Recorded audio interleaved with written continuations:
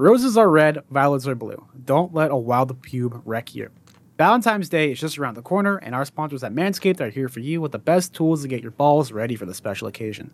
This V-Day, it's time to join the 4 million men worldwide who trust Manscaped, the leaders in below-the-waist grooming, with our exclusive offer. Go to manscaped.com and use code TUGI for 20% off and free worldwide shipping. The holidays went by so quickly. Did you remember to take care of your package with the best tools for the job? I know I did. The Performance Package 4.0 for Manscaped is just the thing every guy needs in their life to make each and every day just a little more special. And a little bigger, if you know what I mean. Manscaped created their products for a night just like this and will make your V-Day date say, wow, that's a great set of balls you got there. Get 20% off and free shipping with the code TUGIE, that's TOUGIE, at manscaped.com. That's 20% off with free shipping at manscaped.com. And again, use code TUGIE. Join Cupid and shoot your arrow, or something else, with Manscaped this Valentine's Day. Hello, everybody, and welcome to another edition of the Tugie's Take podcast. We are back again. I'm sticking with the tagline, Endo. It's been arguably your greatest contribution to the show. All three of us the guys, the fellas, we're back. Endo is here. Sin is here, while, in fairness, he'd much rather be throttling someone at Comcast right now. Yes. For once, Sin will be the one to do the throttling, not you, Comcast. So it's been an interesting start to the show. But again, hey, welcome aboard. Thank you very much for being here. Today, we're going to talk about some hockey. The good and the bad, because it's hockey, and that's what it's been for the past year or so. Let's be honest. But hey, we'll have fun while we're here. And again, we thank you very much for listening or watching, of course, on the Tugie's Take Podcast YouTube channel. Of course, go subscribe if you haven't. Big things coming to that channel, perhaps in the future.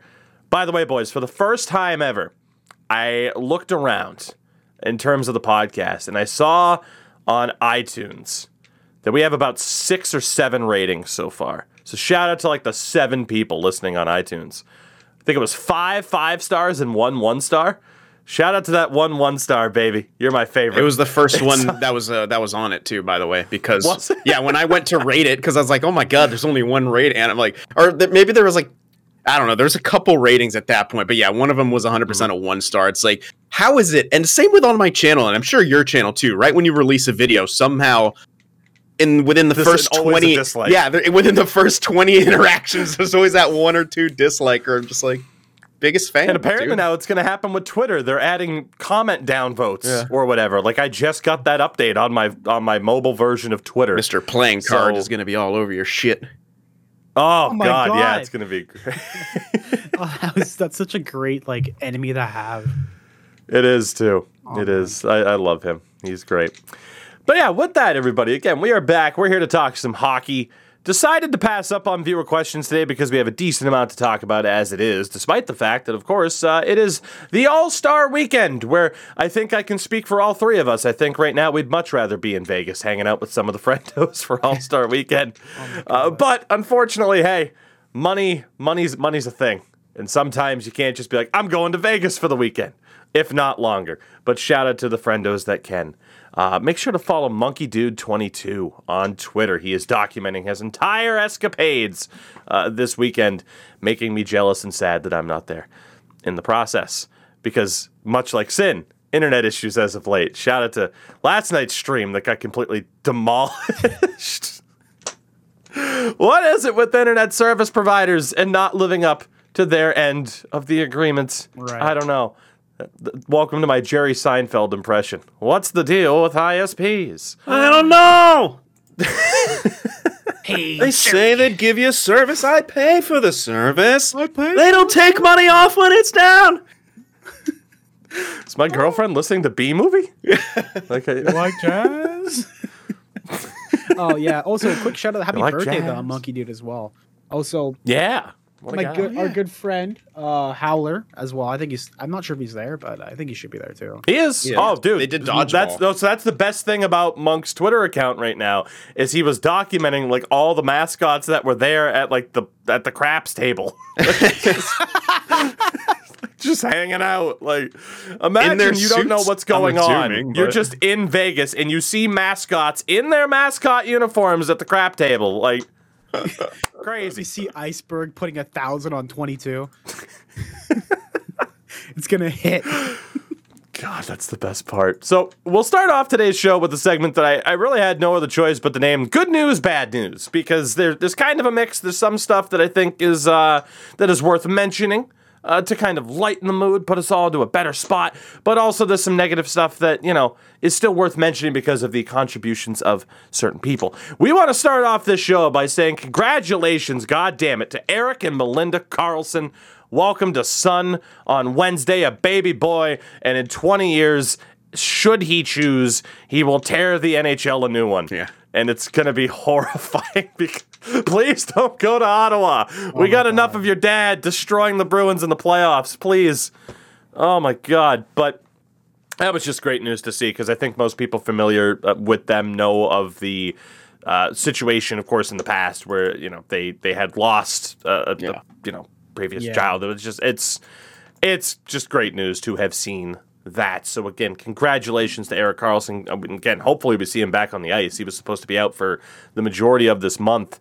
And oh no, what a situation. I'm hurt. I'm sure he'd prefer to be on the ice, but in a roundabout way it works out because now he just gets to spend time at home. I was going to say that. It's kind of like a paternity leave. Obviously, it sucks that he's not on the ice, and I'm sure he'd love to play there. But I mean, some players like go through hell when they're in injury because they just don't have stuff to do, man. When you got a new kid, like there you go, like quality time right there. I'm gonna look at it. It's like, yeah, that's my child. Yeah. I actually get to see my child instead of being on the ice. And if anything, hey, it helps out the Sharks long term too, because hopefully this will lead to them selling. Everything's coming up Millhouse right now, except for the Sharks on the ice. But I think that's a good thing long term. Yeah. Most likely. And then we put up a crazy good fight against Tampa, because gotta just stay in that middle ground. Fuck this team, dude. They suck against the Kraken, and then they go to OT against Tampa with the refs calling the weirdest stuff. There you go. Wanted to mention this story in one of our first bad news ones, but again, I think it's worth mentioning because there was a great article put out that I encourage everyone that listens to this podcast to read. Robin Herman, she was a journalist who essentially broke down the gender barrier in terms of reporters and their place. She passed away at 70 years old. The New York Times had that article out about her career. I read it this morning. Again, highly suggest you all check it out. But essentially, she was the one to really push for women to be able to have that same standard of like, oh yeah, no, men reporters, come in the locker room, whatever, it's fine. And literally, like her first time walking into a locker room, she gets to hear someone yell, "Get that broad out of here." But she kept pushing, she kept fighting for that equality. And, again, I've seen a lot of responses to her passing about like, oh, well, it's kind of ridiculous as to whether or not people, reporters should even be allowed in the locker room. And that is an argument I think that you can have. But not right now. My standpoint and the standpoint of a lot of people of, hey, you're going to allow reporters in the locker room. You need to allow everybody in the locker room. And she fought for women to have that right. So again, please, I encourage you to check out her story on the New York Times. But in terms of more good news, shout out to the state of Nevada, or Nevada, whatever you prefer. Apparently that's a really divisive topic, whether or not it's Nevada or Nevada. Sin, Nevada or Nevada? I say Nevada. There are people out there who say Oregon as well, but it's not as heated of a debate. That's fair. I mean, I asked you because obviously California. I mean, Endo, Nevada. Nevada. What a wonderful phrase. I'm not even sure, honestly. Fair enough. I think either one is fine. It's a word. We have a short life enough already. So, just live it up. There was a graphic put out that documented the fact that since the Vegas Golden Knights were announced, like hockey participation amongst youths has gone up 171% in the state. It is not going to be long before we hear about, here's Austin Matthews Jr. Is he going to go play for the Golden Knights and go home? He grew up watching and supporting the team. Can't wait to find out who that's going to be. Yeah. And at the same time, Austin Matthews will be playing for the Coyotes, so it'll be perfect. It's like get the dead face from him. Yeah, you just gotta throw that in there at that point. Yeah. I think it's cool. It's one of the good things that the Vegas Golden Knights have done. Yeah, I was gonna say, I'm like, how is Sin going to avoid complimenting the Vegas Golden Knights? Yeah. Oh, broken clocks and all that, you know. Yeah, there you go. You need these. You're just throwing all the shade at me. It's ridiculous. Come on now.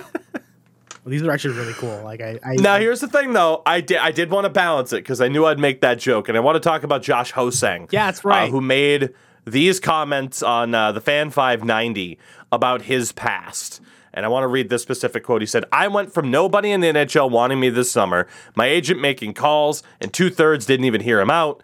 What's helped me through this transition," as of course he's talking about him being on the Canadian Olympic team. "What helped me through this transition, I was entitled when I was younger. I wanted things given to me. That's not how you operate. My message now is to remain grateful. The ability to play hockey for a living is such a blessing. I didn't fully appreciate it because I was focused on the end goal. Now I enjoy the day-to-day." In terms of Josh Ho-Sang, I and many others I think were wrong in that the conversation around Josh Ho-Sang was, but why are people calling him entitled? You know, like there was a lot of that conversation about this guy looks talented as hell, but people are saying there's attitude issues. But why? He's flat out owning up to, I had attitude issues and I was entitled.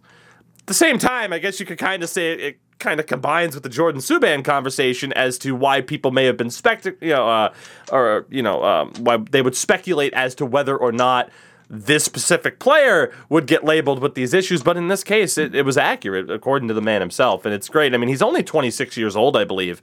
Like, he certainly still has the opportunity to use this Olympic cycle as a platform, as a launching pad to maybe finally get that NHL career kickstarted and going as we all thought it might have gone. So a future 30-goal scorer for the Toronto Maple Leafs, Josh Ho-Sang. Don't push it that far, personally.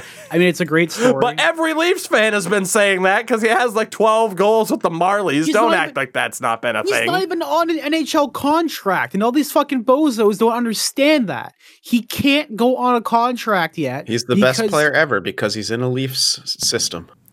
Yeah. He's not even officially in the Leafs system. Yeah, he's not. He's like...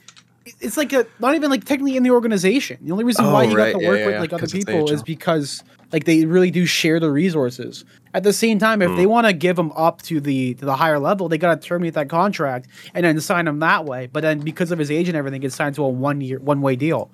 So the only way he's going to be eligible to play for the Leafs is playoff time. And the Marlies are like on the cusp of like a wild card spot, so I don't think they're going to like cut him out of the equation there. I want Joshua Ho-Sang to get a shot with the Leafs, but I think right now the best thing for him to do is not to rush it. Everyone's like, "Oh, Ho-Sang's gonna be the best. He's gonna be great." Like, this is like, do you see what happened when you rush prospects? Think of it the exact same way. Well, I mean, a guy who hasn't he hasn't really been proven in the NHL either. So I wouldn't want to rush the Ho-Sang situation because of our cap hit and everything. We still got to pay Jack Campbell at the end of the season. We still got to pay a whole bunch of people as well.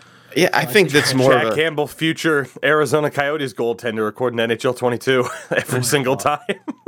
I would say on the Ho-Sang thing, it's more of that you were mentioning like you don't want to rush it, and mostly for your contract situation. But in the way of Ho-Sang, I'd say age 26, like he's probably ready for the NHL.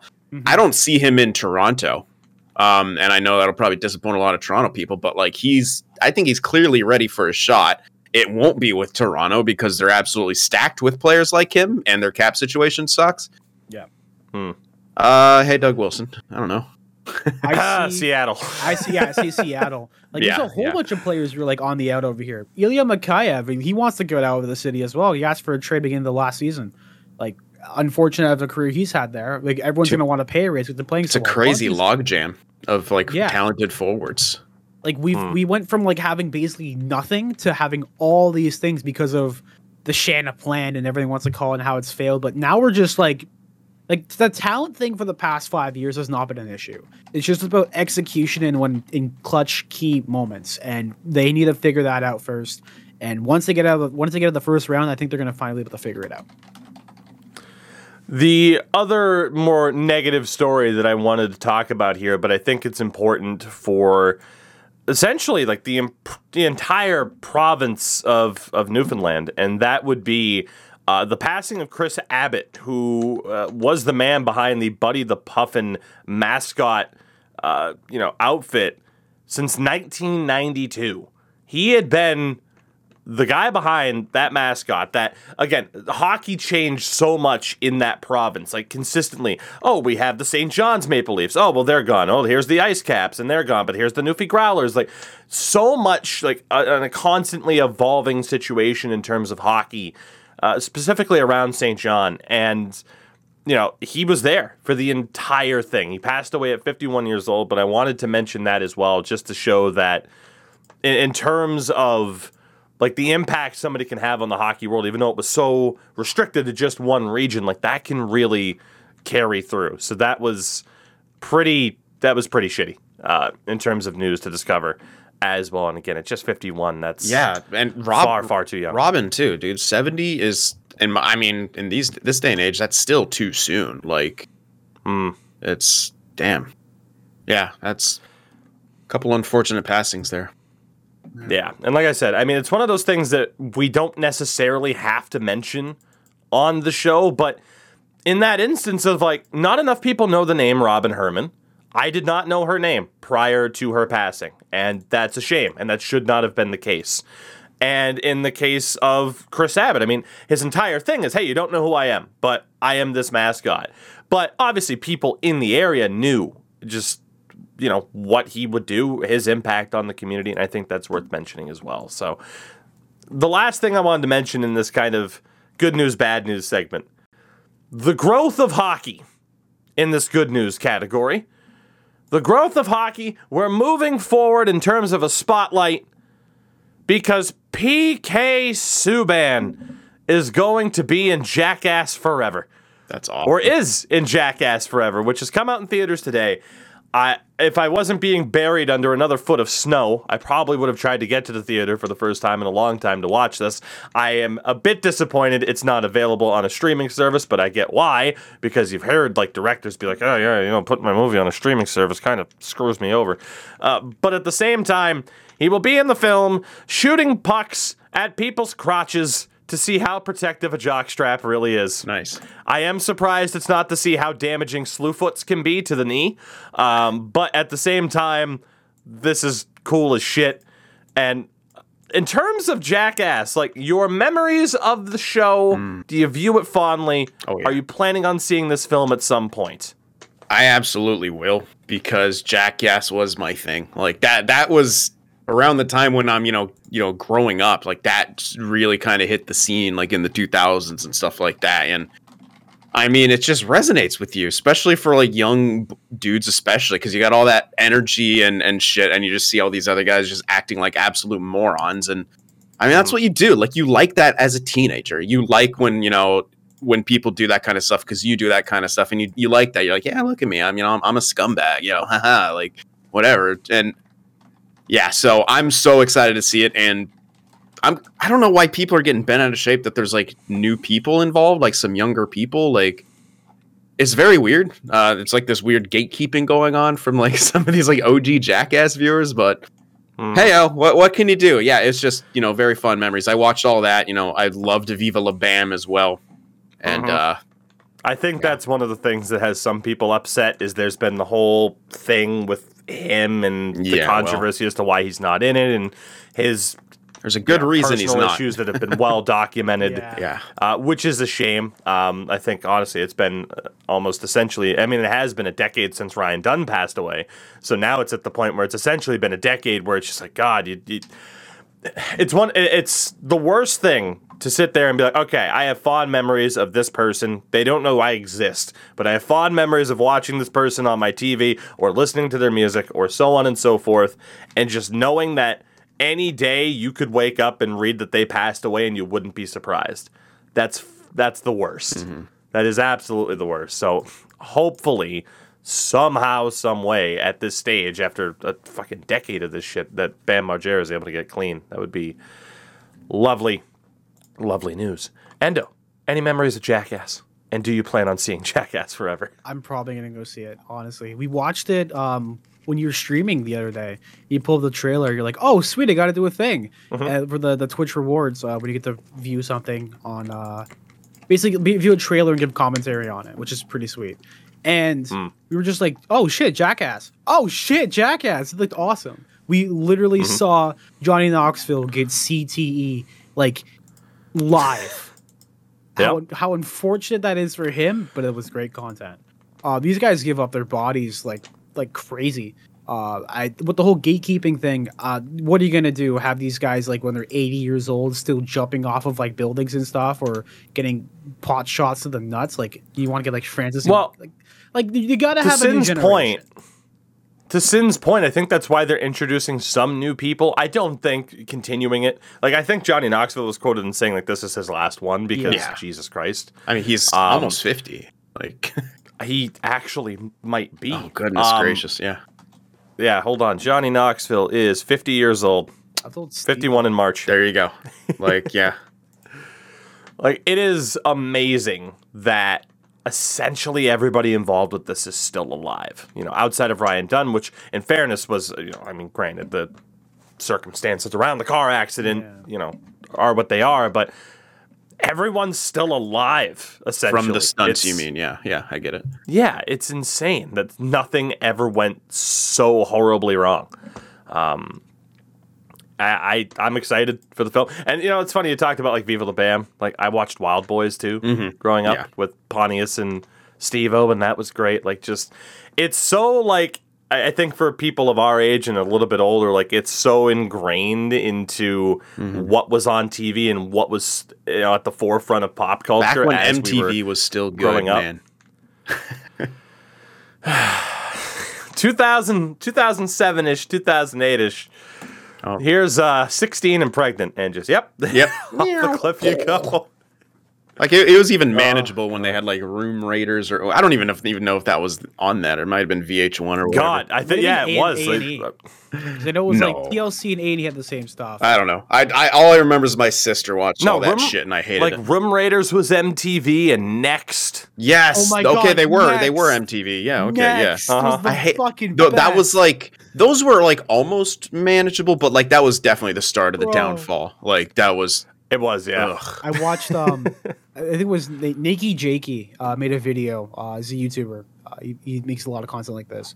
And he did one basically on, like, the downfall of, like, TV and, like, basically social interaction because of these TV shows.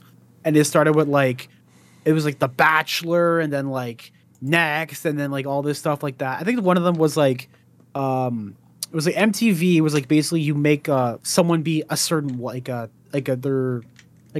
not look-alike, a look-like of, like, a celebrity. It's like, yeah, this is my version of, like, what was it, like, one of the girls from, like, the Pussycat Dolls. It was like, this is my version of this or whatever.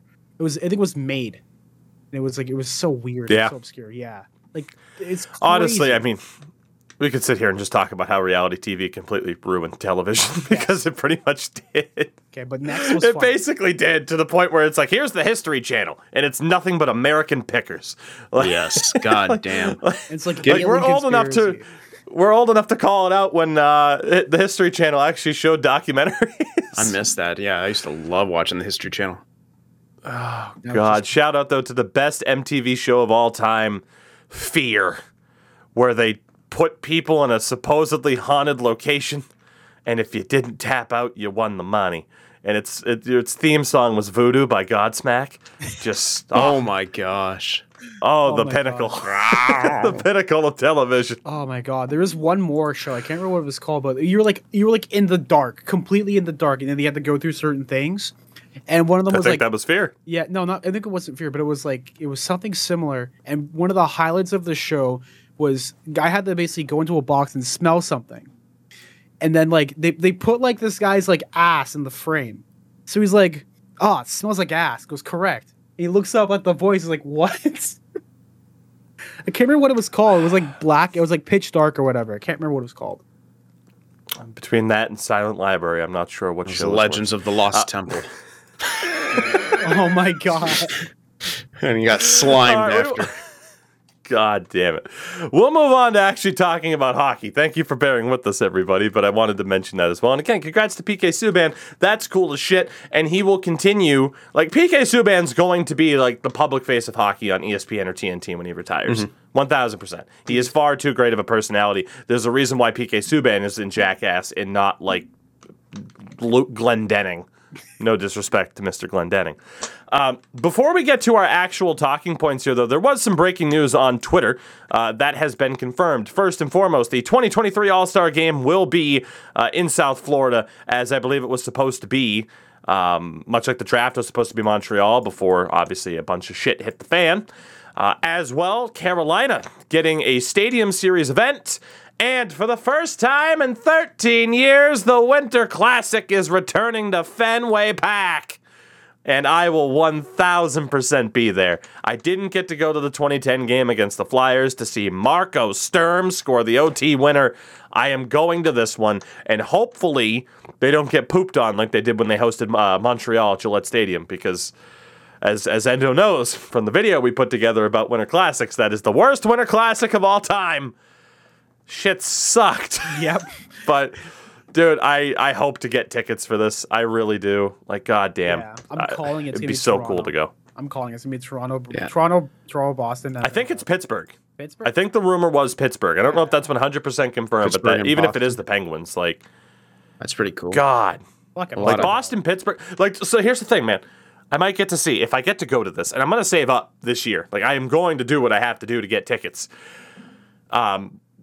Goddamn. Just imagine, like, if Bergeron stays, like, Bergeron, Crosby, Fenway Park, before both of these teams kind of turn the page. It's just, God. Please. God, I want to go to that so badly. But along with that breaking news, it kind of segues into one of our other talking points I wanted to get to today. The All-Star Skills Competition. We're going to do some predictions, because why not? I think it'd be fun to kind of talk about what we expect to see, because let's be honest, the Skills Comp is the best part of the All-Star game, or All-Star weekend, essentially. Now, here are the situations. Of course, the new events, you have the Fountain Face-Off, where participants will travel by boat to a rink set up in the middle of the fountain, where they will shoot 5 pucks as quickly as possible at 5 targets. Because fountain. The field, Jordan Eberle, Claude Giroux, Jonathan Huberdeau, Roman Josi, Jocelyn Lemereau Davidson, Mark Stone, Nick Suzuki, Zach Werenski. This seems like the stupidest thing in the world, but I do kind of love it. Who is going to have the best accuracy while standing in the middle of a fountain? God. My vote is Roman Josi. Who played at the Lake Tahoe thing? Because they'll probably do the best. Yeah. Was that Boston and Philadelphia for Lake Tahoe? I thought it was like I don't remember. Colorado and Boston. That's you're right. It was Colorado. Yeah. Goddamn. Well, no Avalanche members there, but Sin, I appreciate. I'm gonna go Giroux because that guy has a really underrated shot. Claude the Bod Giroux. Let's go. Fair enough. Future member of some team not named the Philadelphia Flyers, because they are absolute trash, as Flyers fans know. Although I did see the headline. Of course, it's been out there, the fact that, like, oh, the Flyers have had 2 10-game losing streaks, yet they're not the worst team in the league, because that's how bad the bottom teams are. Yeah.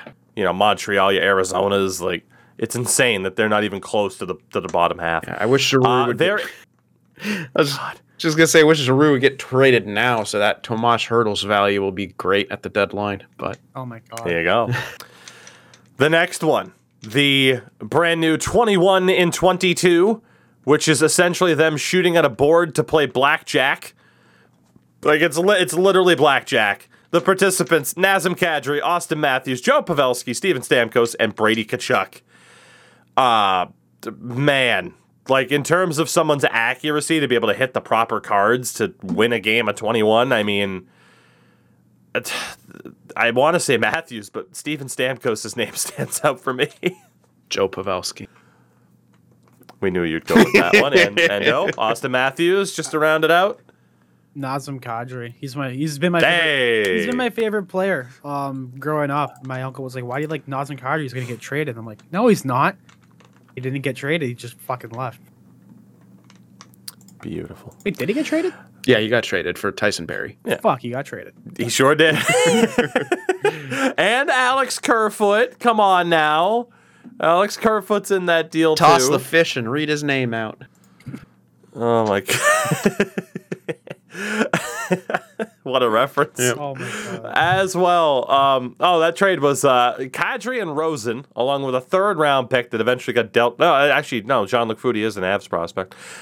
For Tyson Berry, Alex Kerfoot, and a sixth-rounder that became Joe Miller. So technically speaking, we got back Callie Rosen as well in that deal. Because later on he came back after waivers, which was like, "Hey, buddy, we only really wanted to get rid of Kaj, but they wanted you too." Sweet. Yeah, that's why we won the Carlson trade. We got Balsers back, son. Yeah. There you go. The fastest skater. There will be a new winner because Matt Barzal is not an all-star. Oh. The field is Kyle Connor, Adrian Kempe, Chris Kreider, Kuznetsov, Jordan Kyrou, Dylan Larkin, Cale Makar, and Connor McDavid. Now, somebody did share the top speeds by All-Stars that have been registered this season. Number one, Timo Meier has the fastest skating speed registered this season, but he is not participating. So there you go, send a little tip of the cap to Timo Meier. There are 3 players in that list. Actually, only 2, because, Nick Suzuki is in this this top 4, but he's also not participating. Basically, Connor McDavid and Cale Makar have both been clocked at over 24 miles an hour, apparently, as a top speed. I mean, you want to say McDavid, but at the same time, will Cale Makar's edge work in going around the boards help him out? That's what I was just going to say. McDavid's exceedingly fast, but I think why he's so fast is that he just keeps up his speed so well when he's stick handling and moving laterally. It's not so much edge work, but it's like his acceleration. Like, you ever see like how he gets skating? He takes like these little tiny steps and all of a sudden he's just flying. Yeah. That's not really like, I don't know. I feel like the speed competition doesn't suit his style of skating, and I really feel like Connor McDavid just is. Yeah, I would have to go with Cale Makar. I really am gonna have to go with Cale Makar in this one. Yeah, I'm thinking Cale as well. I would say Connor because like he's like the fastest guy in the league, like no doubt. But the way he's like Sen said, the way he skates and the way he like does stuff like that, his skating style fits maneuverability and not necessarily like long stretches like the way just going through. Like, because notice whenever he skates up the ice, he's always going from one zone to the other. And one of the comparisons I think last years before is that an NFL like coach was like he moves like a running back on the ice. Essentially, the way he skates and goes through left and right. Yeah. So him trading full on straight burst is insane. Yeah, it's very like different per se. So I think Makar's got it. I'm very excited for this because we know like Kyle Connor's fast, Jordan Kyrou's fast, Chris Kreider's deceptively fast, Dylan Larkin's a rocket on skates. Like he very cheated. Much looking forward. Dylan Larkin cheated extra steps. He doesn't have the record. He don't have the steps. Save streak, which again is you just sit there and take shots and see how many saves you can make in a row. It is Frederik Andersen, Jack Campbell, Thatcher Demko, John Gibson, Tristan Jarry, Jussi Saros, Cam Talbot, and Andrei Vasilevsky. That's a tough one. Jussi Saros. Yeah. If there's I'm gonna one go thing with why not? Yeah, there's one thing I hate about this event and this mode specifically with most saves. What they should do is have a game. So if you've played hockey, you'll know something called rebound. And where essentially the goalie's like basically playing the first shot, and then from there it's a mad scrum in front. After the first 3 saves, whoever wins, like, if it goes in, team gets a point.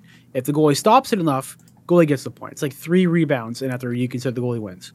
That should be an all-star game event because it's one of the greatest things that you as a goalie has when they're doing practice. Whenever rebound happens and you have a practice, they love it. I love it. This is really biased because I fucking love rebound. It's the greatest thing ever. I remember a few years ago I was practicing with a junior A team, and they're like, "Oh, want to play rebound?" I'm like, "Fuck yeah, let's play some fucking rebound." And we just did that for like a half hour straight. And then like loser has to do like a lap or like whatever. But like that's something that they should put in there. So who is your pick? I said UC Saros. I just went on a rant about. It was after the fact, okay? I said UC Saros is gonna win it, and I said that this event still kind of sucks because it could be something even better instead of just make it. That describes most of the NHL. Yeah. Fucking hell! Like fucking play rebound. God, thank you. Sin Gibson. There you go. Because the hardest shot. Zdeno Chara elected not to take part, which makes me sad, but I understand he has the record of 108.8 miles per hour. Of course, Shea Weber set the most recent victory at 106.5 in 2020. The participants, Victor Hedman, Timo Meyer. Why isn't he in fastest skater if he's there? What the fuck? Like, literally, I just told you he has the fastest recorded time. Adam Pelech and Tom Wilson, who, of course, is replacing Alexander Ovechkin. Because of look, I'm sorry, I try not to be much of a conspiracy theorist when it comes to this, and if Ovi is, I don't want to sit there and say they'd lie about Ovi having a positive test, but at the same time, like, because it doesn't make sense, right? Like, why would you lie about a positive test when Ovi instead could just be like, fuck it, I'm not going, like he's done every other year, except you get a suspension if you do that. I'm just saying the timing of this positive test for Ovi, it can at least make you reasonably go, that's a way to avoid the suspension. But hopefully, how long again, is the suspension? Cool. I think it's a game or two. One game. See, he could score a goal or two. You got to keep that. Got to keep the record up. I'm 100% on board. Lie, motherfuckers. It's okay to lie, kids. So, I think Victor Hedman is gonna be a lot of people's favorites. I'm gonna go with Adam Pelech. Because out of the name value in this, Adam Pelech does not have the name value. So I'm siding with Adam Pelech so the Islanders can actually win something this season. Yeah. Okay. And no Mills. Your choice. I know, right? He always just kind of defers to you. Yeah. I just don't know. I don't know enough about all these players and their shots. Pick somebody. I want Tom Wilson to win for the meme. Also, I looked in a little bit about the. That's why I was silent. Looked a little bit about the situation regarding Ovi. I believe he legitimately has COVID because his wife, who went back home, came solo from Russia to Washington, and when she arrived, it was like, hey, yeah, he's gotta go in protocol now. I don't think someone would fly a million miles away from one area just because like a tinfoil hat kind of situation. Unless she just wanted some time away from the kids. Wait. What? I don't even know. She left? Sin. So she flew. But no, stop. I don't care. Sin, why are you picking Timo Meyer? Let me speak. Oh, you've been speaking, sir. Yes, you have been. It's not. Oh my. You know what? Never mind. Never mind. It's real. Timo Meyer? It's real to me. Damn it. I don't care at this point. Thank you. Fuck you. The breakaway challenge, which is what you would think it is. This one's more focused on the shooters. Alex DeBrincat, Jack Hughes, Kirill Kaprizov, Alex Pietrangelo, Trevor Zegras, Manon Rhéaume. Manon Rhéaume is going to be there. Who? I'm so glad you asked, because remember how I said earlier how there's a name that a lot of people should know that they don't know? Yes. Manon Rhéaume is a name that every hockey fan should know. She was the first woman to ever play in the NHL. She did so in preseason exhibition games for the Tampa Bay Lightning way back when, in 1992 and 93. She is an Olympic silver medalist and should very much be in the Hockey Hall of Fame. I don't believe she is, but a phenomenal... She also played goal, so I don't know if she's just going to be in goal, if she's the goalie while people are doing this. I'm not entirely sure. And then someone by the name of Wyatt Russell is going to be there, which, correct me if I'm wrong, Wyatt Russell, the current star of... God, what is he in that I'm trying to think of? He's an actor, if I'm not mistaken. He is going to be a goalie, along with Manon Rhéaume, in this. And if I'm not mistaken, isn't he in the Mighty Ducks? Is that what I'm thinking of? Wyatt Russell. Yeah. No, that's right. He's not. He was in fucking The Falcon and Winter Soldier. Yeah. That's what he was in. Like, he's just an actor who fucking loves hockey. I think. Yeah, it says he's a former hockey player. Yeah, he played from 2003 to 2010. BCHL for 2 years, OPJHL, USHL. That's who he was. He was fucking Anders Kane and Goon's. Yeah. I was like, that guy looks so familiar. You can I couldn't think of it. I had to look it up. So that's weird as shit that they're gonna be that they have Manon Rhéaume and Wyatt Russell as the goalies. Trevor Zegras wins the end. Yes, Yeah. 100%. No one else is coming close. Yeah. No one else can pull off as creative of a move as he can. There's no chance. Unless Ovi breaks out the silly hats again. But again, he's not there. Yeah. So what are you gonna do? The accuracy shooting. Unless Endo disagrees with Trevor Zegras, but I don't think he did. I said Trevor Zegras. Does he have a story about? Do you have a story about? Yeah, Trevor I was Zegras? gonna say, hey, what story do you got here? Now here's a guy fucking he went to high school at St. Catherine's University in Niagara Falls. Like No. Pierre Endo Mills. Thank you. I appreciate that. Endo McGuire. I feel really seen Your joke, but worse. as the joke of this podcast. Thank you. No, I got fucking nothing. You know what? Next time I'm gonna go on like a 5-minute tangent just because. It's cool. I need to go to the bathroom anyway. Oh, another one.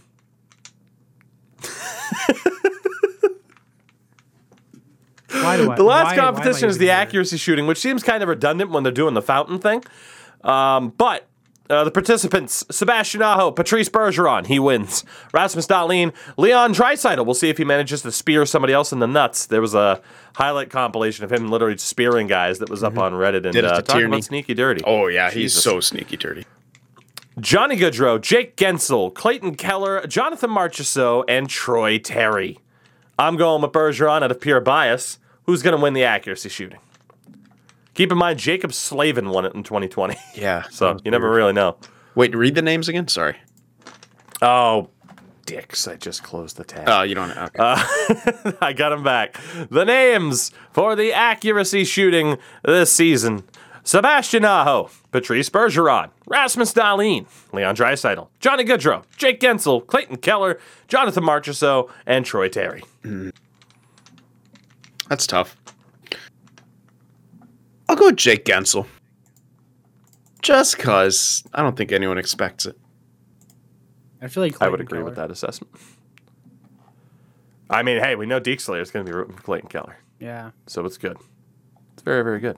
Clayton Keller's got a lot of baby fat on his face still. You ever seen a picture of him? Yeah. He's so good, though, man. He's been so good this year. And spending too much time with Kessel, though. It didn't, yeah. Well, I mean, is it baby fat or hot dog related fat? Phil Kessel. Hello, everybody. It's me, Toogie, from the future, interrupting this podcast as I know you love your podcasts interrupted to talk to you about our friends from Thrive Fantasy who want you to come prop up today for this NHL season. Thrive Fantasy is a daily fantasy sports app for player prop bets. With Thrive, you can eliminate the countless hours of research and focus on only the top tier athletes that have the biggest impact on the game. Choose 10 out of the 20 available players on the day for the props to build up your lineup. Each prop is assigned a fantasy value for both the over and under based on how likely it is to hit. Hit the most props, rack up the most points to win a share of the prize pool. Thrive has over $15,000 in prizes for the NHL and has awarded over $5 million in total. So check out the link in the description or go to thrivefantasy.com and use code Toogie. When you sign up today, you will receive a 100% instant first deposit match for up to $100 plus 2 free contest entries when you deposit at least $10. Download Thrive Fantasy on the App Store or the Play Store or again by visiting their website at www.thrivefantasy.com. Sign up and prop up today. Let's get back to the show. It's beautiful. With that, let's move on to talking about a couple of the things that we have here today. Again, looking forward to the skills comp. Let us know your picks. Will you even be watching the skills competition, or are you kind of over it? I've had a couple of years where I'm like, I'm not even interested in the skills comp. I'm probably not tuning into the All-Star game whatsoever. I just have really no interest. Like I said, my interest in hockey has been withering away this year in particular. Yeah, I think there's a lot of reasons for that based off of stuff that's happened on the ice, off the ice. We'll get into that. There's one particular story coming up. Everyone knows what we're going to talk about. And then not to mention NHL 22 is in a rough spot. So it's like, man, even in a video game form, I can't get that escape. Yeah. But there is one way in which I'm excited for hockey, and that is, of course, the Olympics. Now, the men's games haven't started yet, but for the women, they have. The first 2 match days have taken place. Wanted to just go over some of the results. Now, the U.S. did beat Finland 5-2 in the opener, 2 very good teams. The U.S. lost Brianna Decker for the tournament to a pretty horrific lower body injury. That sucks. She's one of the best players in the world, and to go down early on in the first game and just have that opportunity ripped away sucks. Like, really, really sucks. Canada beat Switzerland 12-1. Was there ever any doubt?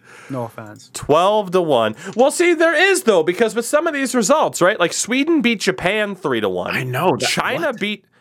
Yeah, Japan beat Sweden 3-1. Lol. I might have said that in reverse. So Japan beat Sweden. China beat Denmark 3-1 as well. So while on the men's side of things, we look at like, oh, here's Team China, they're going to get crushed. On the women's side of things, you got Japan, you got China, and they're winning games already, or at least have won a game so far. I think it makes this women's tournament so much more interesting to watch because it's not just, oh, U.S., Canada, Russia, Sweden, Finland, that's it. Like, there's legitimate competition there. Yeah, I was figuring Sweden would be a pretty solid team. Again, I don't know how much, like, obviously there's more parity in the women's side of things, but you expect when you hear Sweden versus Japan in hockey, who do you think is going to win? Like, Sweden all day, and good for Japan, man. I'm excited. I'm excited just how much the sport's growing into, like, those non-traditional markets, however you want to say it. It's dope. It is a shame. Of course, the games are on at 8 o'clock in the morning on the East Coast, but do what you so gotta it's do at to like keep an eye on 5 a.m. for me? Christ, no wonder. Oh, yeah. No wonder I haven't. Yeah, no. I mean, I'm up at 6:20, but There you go. I'm working. As well, Endo, any thoughts on Canada just spanking the hell out of Switzerland? I mean, you said it's not surprising. Yeah. So. That's Canada, how it is. Canada's always been a powerhouse. It's funny because the men's team struggles against Switzerland, but the women's team always dominates Switzerland. I don't Just know. goes to show you, women are just superior, clearly. And the power of Damian Brunner for the men's or whoever the hell is on that Swiss team. That reference was for you, Red Wings fans.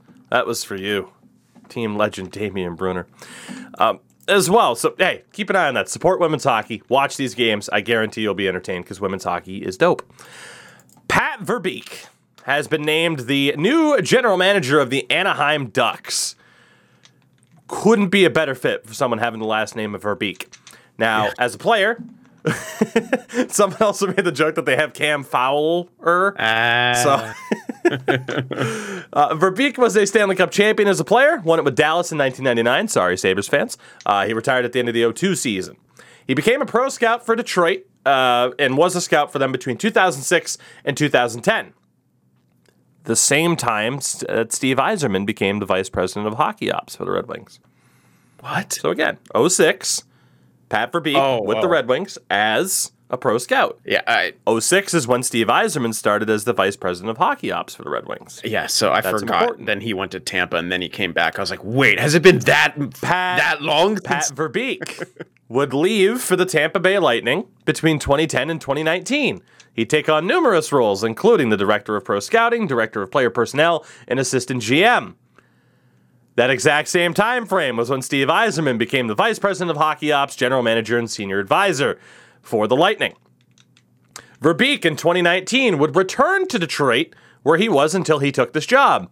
He was not only the assistant GM, but the GM of the AHL's Grand Rapids Griffins, while Yzerman has been the GM and executive vice president of hockey ops.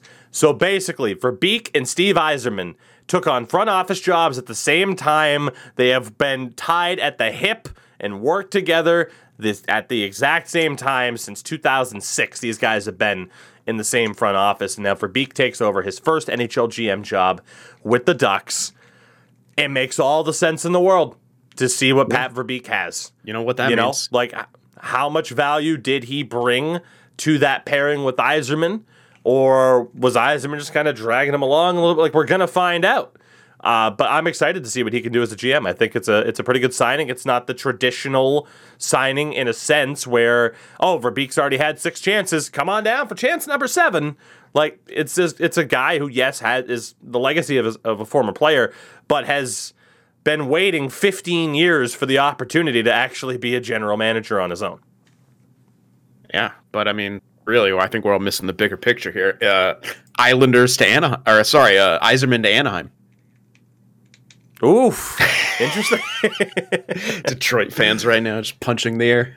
But yeah, they spent so long saying Yzerman's coming back to Detroit, and then he actually does. So, and I mean, but no, I'm excited. Yzer plan's in full effect. Yeah, I'm excited to see that. I like when new people get hired because that's what the NHL so desperately freaking needs.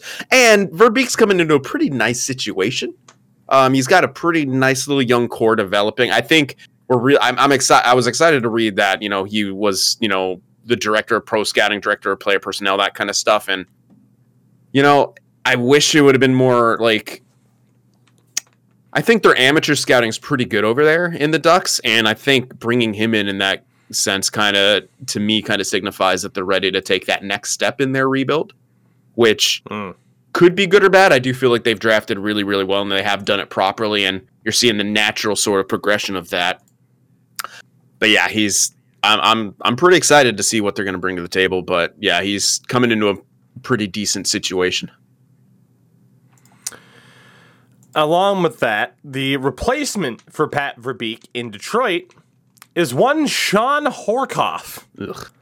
Noted former Oiler, also played, tell me if you remember this, he played 2 seasons in Dallas and 1 in Anaheim. No recollection of that. I kind of remember the Anaheim one. It was 1 season, his last year in the NHL. Yeah. He's been with the Red Wings organization, I'd argue quietly, since 2016. He's had numerous roles: director of player development, assistant director of player personnel. He has been named the assistant GM of the Red Wings and the new GM of the Griffins, basically taking over for Pat Verbeek's role. So, again, also interesting. I mean, because I feel like a lot of these guys, except if it's someone like a Hall of Fame level like Steve Yzerman, like someone like Sean Horcoff can just fly under the radar and work his way into a front office. It's the same way that somebody like Daniel Briere has slowly been working his way up. Like, he took on his first GM job with the Maine Mariners in the ECHL and is already kind of continuing to work his way up the Flyers organization at this stage. Right now I'm trying to find his actual role with the Flyers, and indeed, like 2015-16, around the same time, took that front office job at the Flyers, started with the Maine Mariners. Even now, he's still the president of the Maine Mariners. It's like, you wouldn't really know, like, oh yeah, it's Danny Briere. What's he doing? Oh, he's in front office management. You just don't really hear about it unless you're super tied to that team. So, good for Pat Verbeek. I'm excited to see kind of what happens there. And for the Ducks as well, I mean, I'd say it was time probably to make a change there and see what happens next. And obviously they have a pretty good young core of players. Yeah, it's definitely time for Bob Murray to go, especially if you ask my buddy who's vehemently anti Bob Murray because he got rid of. Well, I mean, yeah, let Theodore go to keep around the other guy. Whatever other young defenseman there who's not quite as good as Theodore. God, who did they keep over? I know they kept Manson. But oh my God. I know exactly you're talking about the Vegas expansion draft, and they kept a defenseman instead of Shea Theodore. And I'm blanking. So I don't know how I'm blanking on this name. It's right there. It wasn't Fowler. No, it wasn't the younger Lindholm. guy. Yes, it was Lindholm, wasn't it? Was it Lindholm? It was either him or Manson. Or they protected both of them and exposed Theodore. It was a big oof then, and it's a bigger oof now. Protected players, Western Conference, Anaheim Ducks on defense. Yeah, they protected Bieksa, Fowler, and Hampus Lindholm. Well, first of all, but also it was somebody. It was somebody else who wasn't protected, wasn't it? Like, please, we'll trade you Shea Theodore so you don't take this guy who's vulnerable. I think it was Manson. I think they did that to keep Manson. I want to say that they keep Manson, which is hilarious. NHL.com, Ducks trade Theodore. Then okay. Okay, so the Ducks have traded Shea Theodore to the Vegas Golden Knights in exchange for the Knights' agreement to select Clayton Stoner in the draft. But who were they trying to protect? I think it's Manson. Which is fucking Oh my hilarious. God. I have to find this. Oh man. I have to find this. I'm blanking all the Hold defenseman on. names. I thought there was someone else too who has like name start with an M. Oh my God. Was it? Was I right? Anaheim Ducks, defenseman Clayton Stoner. They also received Shea Theodore in a trade that ensured they wouldn't select Josh Manson or Sammy Vatanen. Wow. Oof. Wow. Holy shit. Yeah. Imagine keeping Josh Manson, who made a career out of getting walked by Sharks players. Holy shit. Oh, goodness. Now, apparently there was some issues where the Ducks might not have been able to keep Theodore exactly, but I mean, holy shit, you find a way instead of having it be that. They traded. Oof, Yeah. I don't even know how we got onto that topic of conversation at this point, but I will say it Bob lends Murray had to perfectly- go, and that's kind of why. There you go. It lends perfectly into that next talking point where I wanted to mention the Seattle Kraken got their first shutout in franchise history with Philip Grubauer blanking the Islanders took a because, while. of course, it was the Islanders. Now, here's what I want to ask you guys because I cut this out of our little run sheet so you wouldn't know the answer. The Coyotes have had a shutout this season before Seattle. Shout out to the Coyotes, by the way, who also just snapped Colorado's 10-game winning streak and 18-game home winning streak. There are 3 teams out of the 32 that do not yet have a shutout. I would have sworn that with how bad the Kraken goaltending has been, that they were the last team to record a shutout this season. That is not true. 3 teams in the NHL have not recorded a shutout. Together, can you name those 3 teams? Montreal. Montreal for sure. Incorrect. Montreal does have a shutout this Fuck. They season. do. Yeah. Jake was it Allen? Fucking bitch. I can look up who it was. I didn't pay attention notably to who it Damn. was. But I know it's not Arizona because Wedgwood had a shutout. And he just it's Yeah, pretty bad. he yeah. just said, yeah. I literally just said that. too. Sorry. It's okay. So again, there are 3 teams, 1 in the East, 2 in the West. Buffalo. As in terms of shutouts, by the way, the shutouts this season, Jake Allen has 2 for the Habs. Yikes. Wow. Well, I just don't care about him enough, so there you go. I mean, they have 7 wins. Holy crap, 2 of them are shutouts. I mean, I guess Yeah. when you can't score, that's the only way you're going to fucking win. They have 7 wins? Or 9. Yeah, or they only have something. like 7 wins on the year. What? I can get the updated number on Something that too. horrible. Boys, focus on the task at Sorry, hand. I'm here. trying As to the think. Habs have Fuck off 8 with wins, that excuse shit. me. 8, Sorry. 29, and 7. Winnipeg. 3 teams. Winnipeg. No, Winnipeg has the shutout. I don't care. I actually don't care now. Edmonton. Correct. Yeah. Edmonton is one of them. Yeah, because fucking Koskinen. The Oilers do not have a shutout. Nor do the Buffalo Sabres, which I thought was the easy one you guys. Well, I was going to guess Montreal, Buffalo, and then someone from the West, but hell. So it is Buffalo, Edmonton, and the Dallas Stars. That's Do weird not to have me. a shutout this season. They're like Dallas such a is not defensive good. team. You figured they would have a shutout. Ottinger a 9-12, Holtby a 9-13, but yeah, no Wow. shutouts on the season Okay. for any Dallas goaltenders. So the one name that really jumps out there is Edmonton. You fucking idiots. Like, just come on.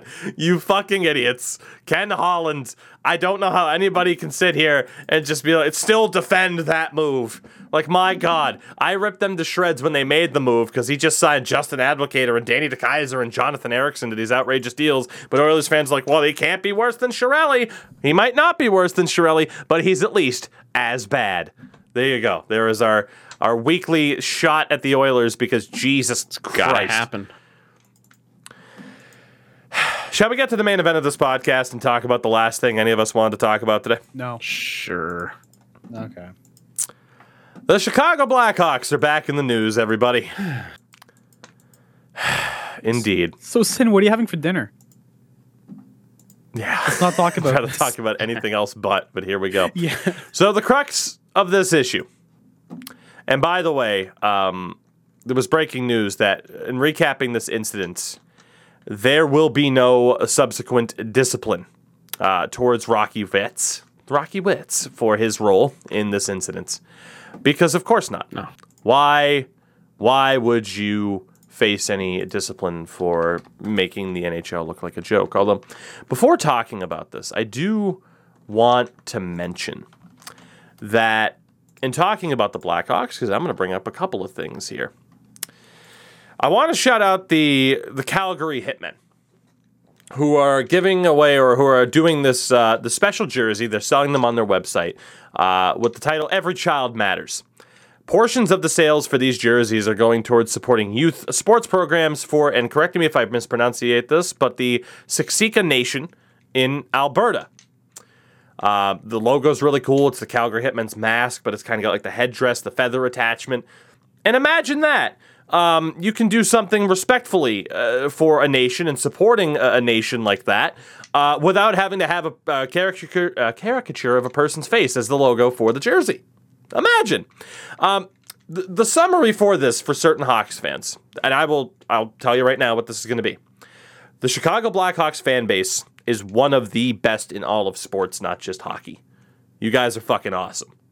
Bottom line. I say that as a Bruins fan. 2013 happened. None of this is intended as a shot at the Hawks fan base. That team needs an ownership change. That team needs arguably a name change and certainly a logo change. That organization means nothing in a sense of what has happened and what has been revealed. The logo is not viewed positively. The name, the brand, it's dead. That is a dead brand. And I think the best thing for that team is to completely rebrand. I'm not saying move them out of Chicago. It's time for a new era in a lot of ways. Wanted to throw that out there.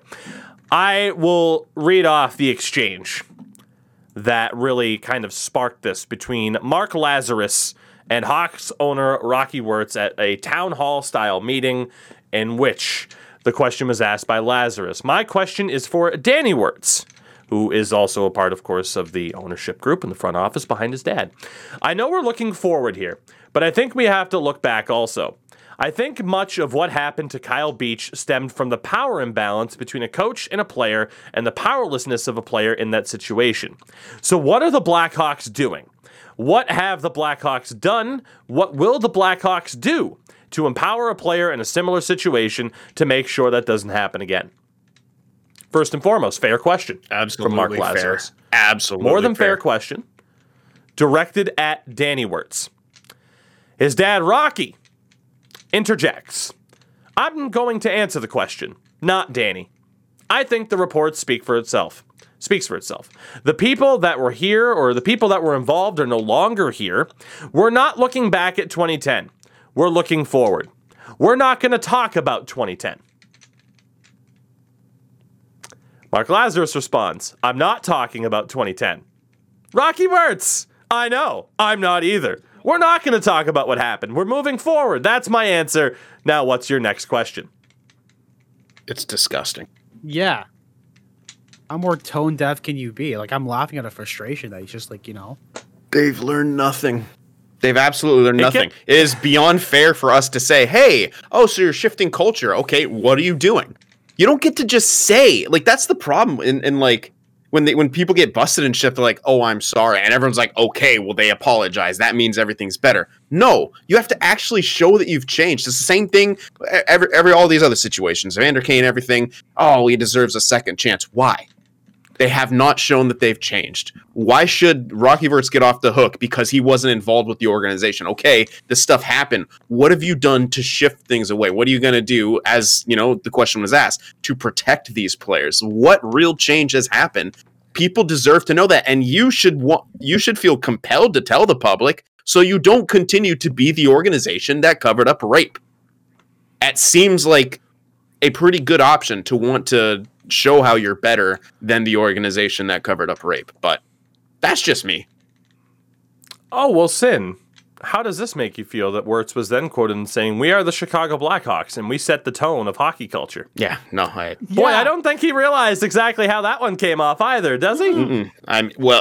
They sure do set the tone, don't they? Yeah. not only set the tone, but they are completely in line with what hockey culture is. Yeah, absolutely. Yeah. Again, Rocky Word said, I know. I'm not talking about it either. We're not going to talk about what happened. We're moving forward. That's my answer. Now, what's your question?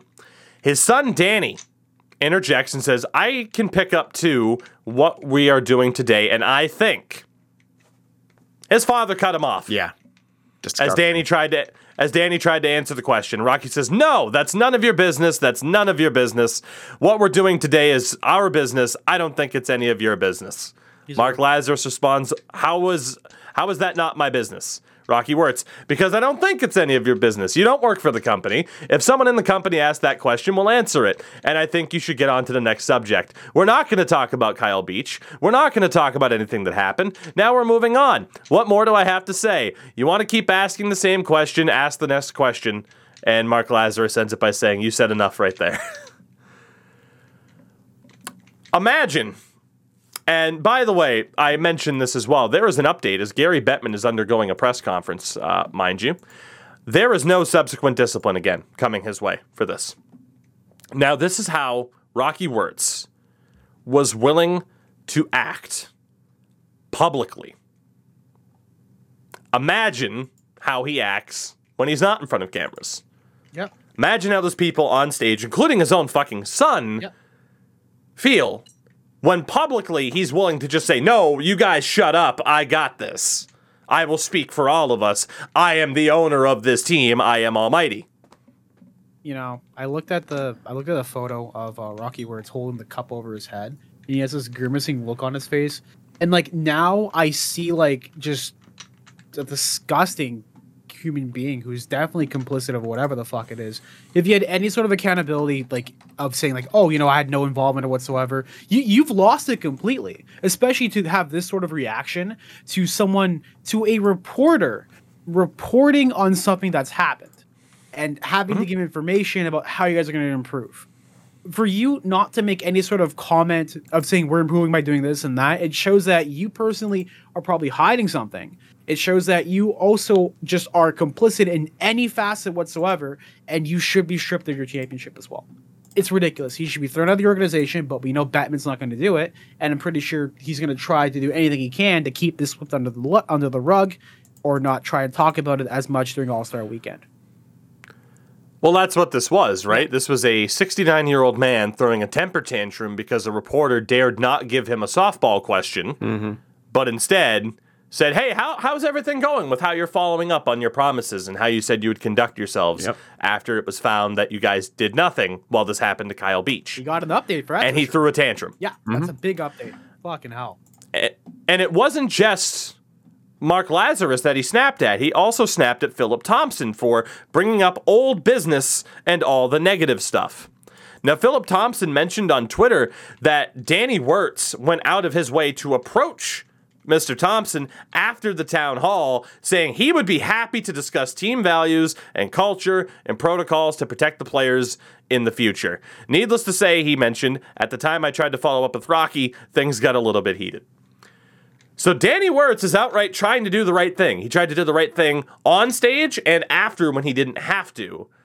And his old dickhead of a dad does what he does. Get these old fucks out of positions of power, dude.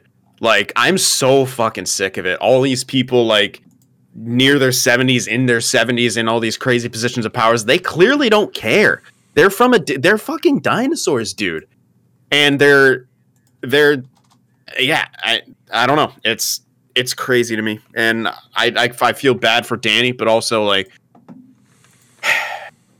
I can't believe it. Like, he just basically got bitch slapped in public. Like, he got told to sit down by a controlling ass dad. He is 44 years old, and his dad talked to him like he was a child. I know. That is publicly gross. It's gross.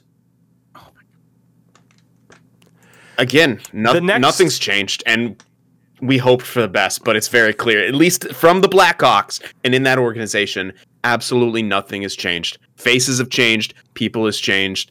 Nothing else besides that, and that sucks. And I hope Danny kicks his father the fuck out and actually makes some change, because it seems like he actually has a motivation and a will to do that, or he's just much better at PR. That'll remain to be seen. But I'd get the old fuck out. Yeah, it's like Go ahead. a whole like year or whatever of like 9 months of progress of them actually making an improvement or trying to make an improvement was just outdone in 10 like in a minute. I mean, they just said they were going to. No, Nobody believes now that they've actually done anything. No, not at all. Now, and here's the issue. The very next day, where he says, we're not talking about 2010, we're not looking backwards, Rick Westhead at TSN reports that there are more lawsuits coming the Blackhawks' way. There is a former player from the University of Miami, Ohio, who has apparently filed a lawsuit saying Brad Aldrich has used, or at the time, used his name, his connections to say, oh yeah, I'm friends with this player and this player. Showed off, I guess, the Stanley Cup ring in a way to build trust.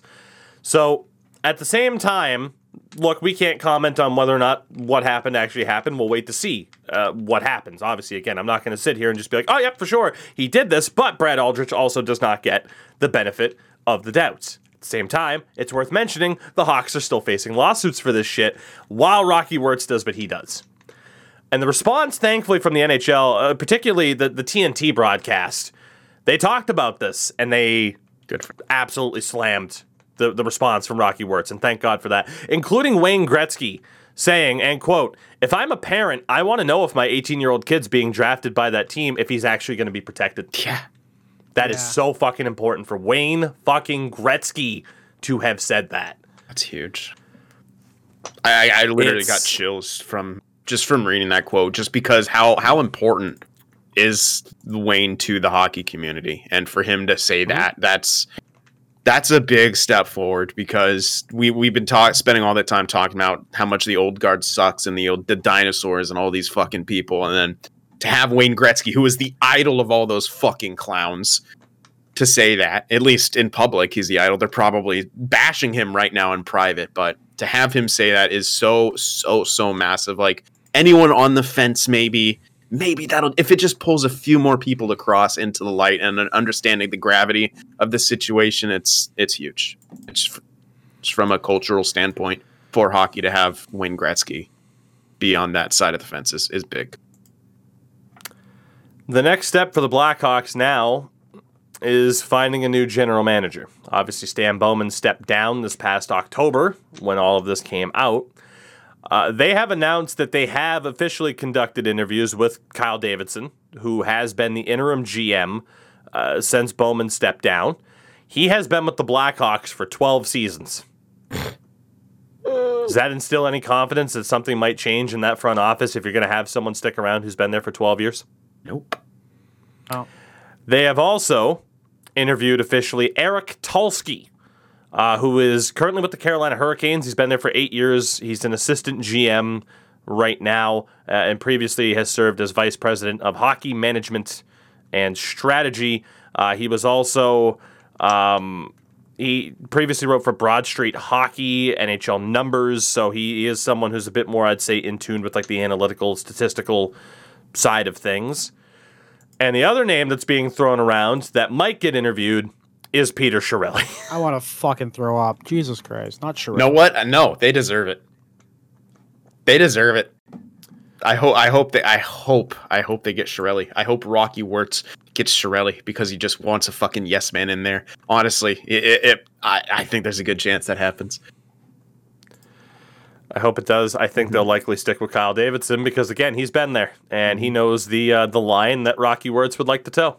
That's very true. He's probably, honestly, he's probably more of a yes man than Chiarelli would be. even though Chiarelli is part of the old boys club, like, yeah, if you have someone you've essentially been grooming there. Sorry for the word choice, but at the same time, it does fit in this context, I guess. Obviously, this is when I elected to start this podcast almost a year ago, right? And flat out, again, things have changed in regards to this podcast, but I was asked to do this podcast for years, and at no point did I ever think, like, oh yeah, we're going to have to talk about stuff like this. I just want to talk about how this guy missed an empty net the other day, and it was funny. Obviously, again, and I've alluded towards it before, but different ideas of how to handle this show. I can't imagine, and number one, the show as it was wouldn't have continued in its current form. Again, I've alluded towards it in the past. With Deej, he had ideas of how he wanted to have this show go if he was going to be a part of it. And for me, there were more serious topics coming up, and I felt like it was important to cover them. And that's what it is, and I don't blame him for wanting to have that approach of like, hey, man, at the very least, it's depressing as shit to have to talk about this, because it is. Who wants to sit here and talk about how fucking garbage Rocky Wirtz is as a person? Oh, but he's done this charity-wise, I'm sure. Tax purposes. Yeah, there you go.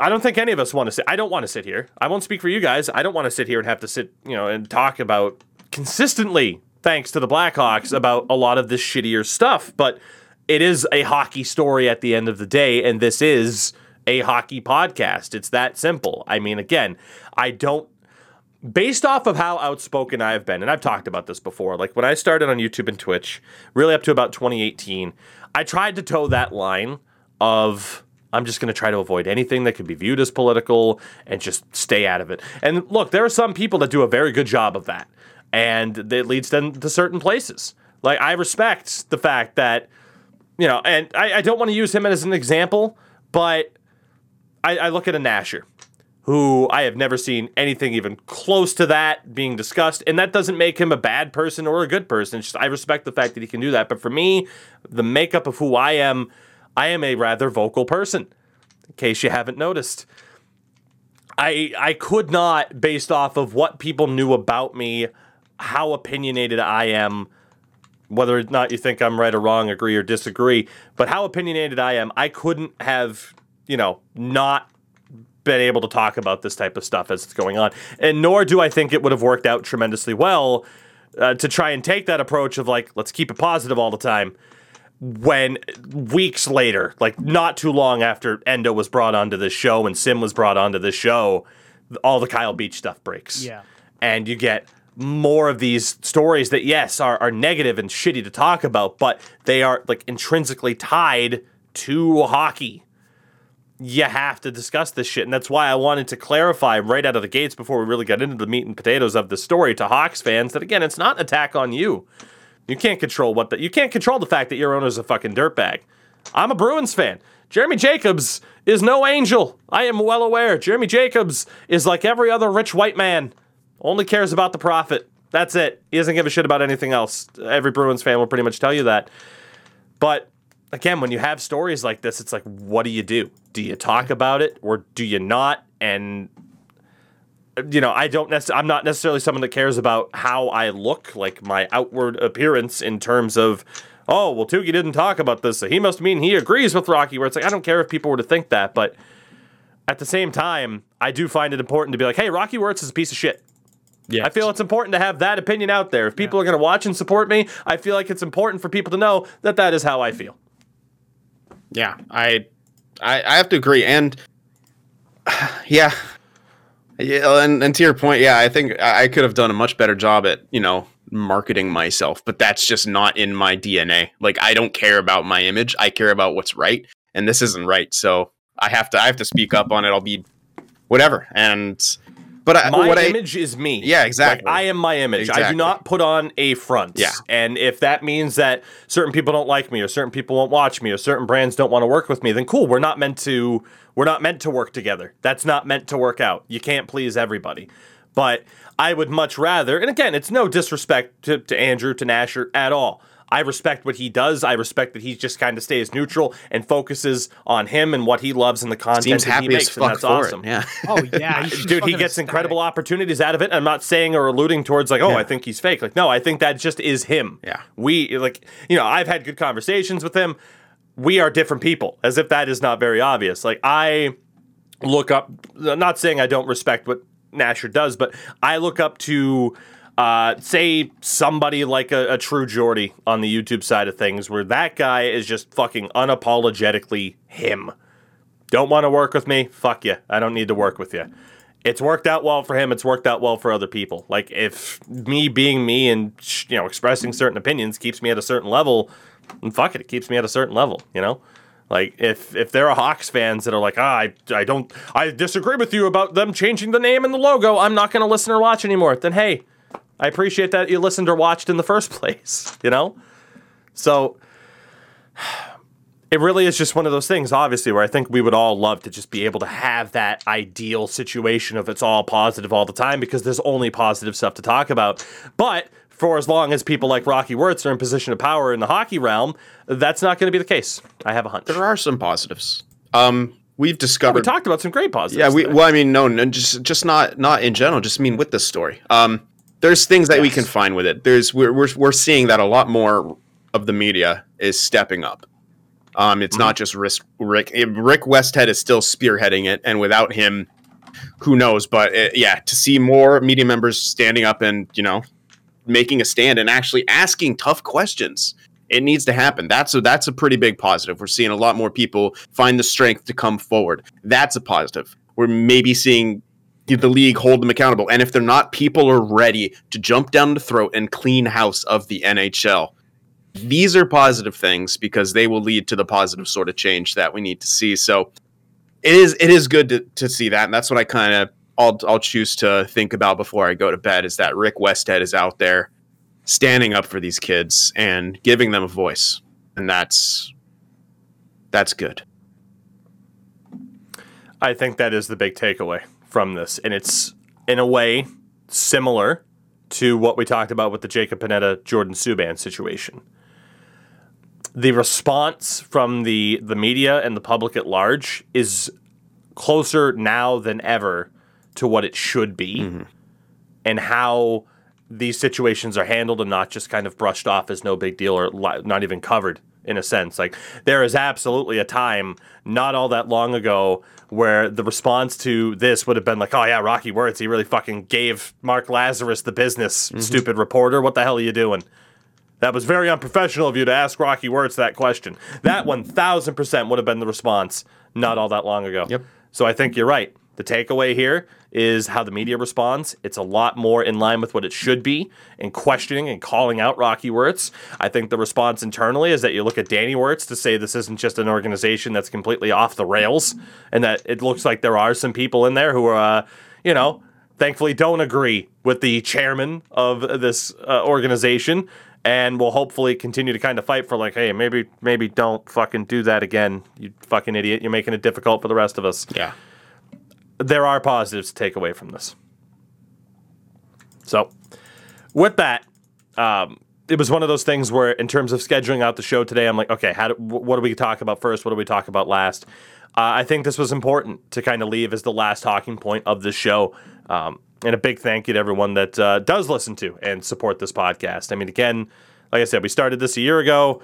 Twists and turns to it, but I'm glad to still be doing this. I mean, it was one of those things, you start a podcast, it's like, am I going to be doing this for a full year? Turns out, here we are.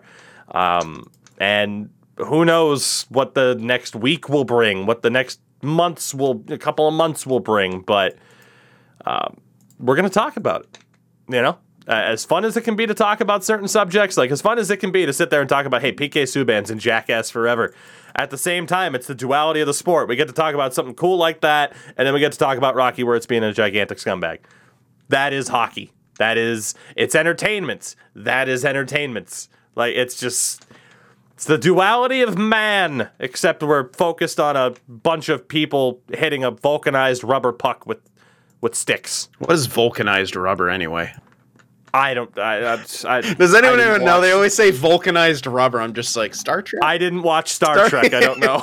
Oh my god. Is it real fucking smart? We got smart leather out here. Vulcanized rubber is any type of rubber that's been hardened through the use of heat and sulfur. It's made via a curing process in which the rubber's elastomers, I'm a smartman, harden in response to heat and sulfur. So basically, it's just a superheated puck.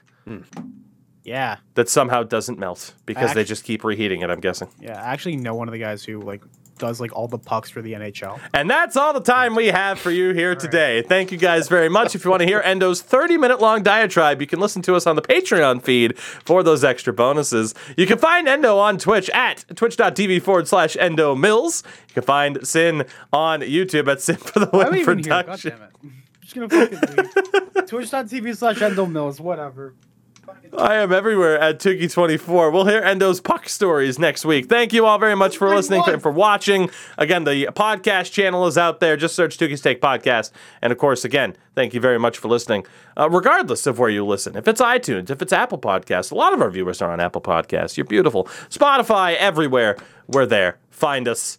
Endo, we love you. How are you going to do this to me in my month? Come on, they give me the shortest month of the year, and this is what you do to me.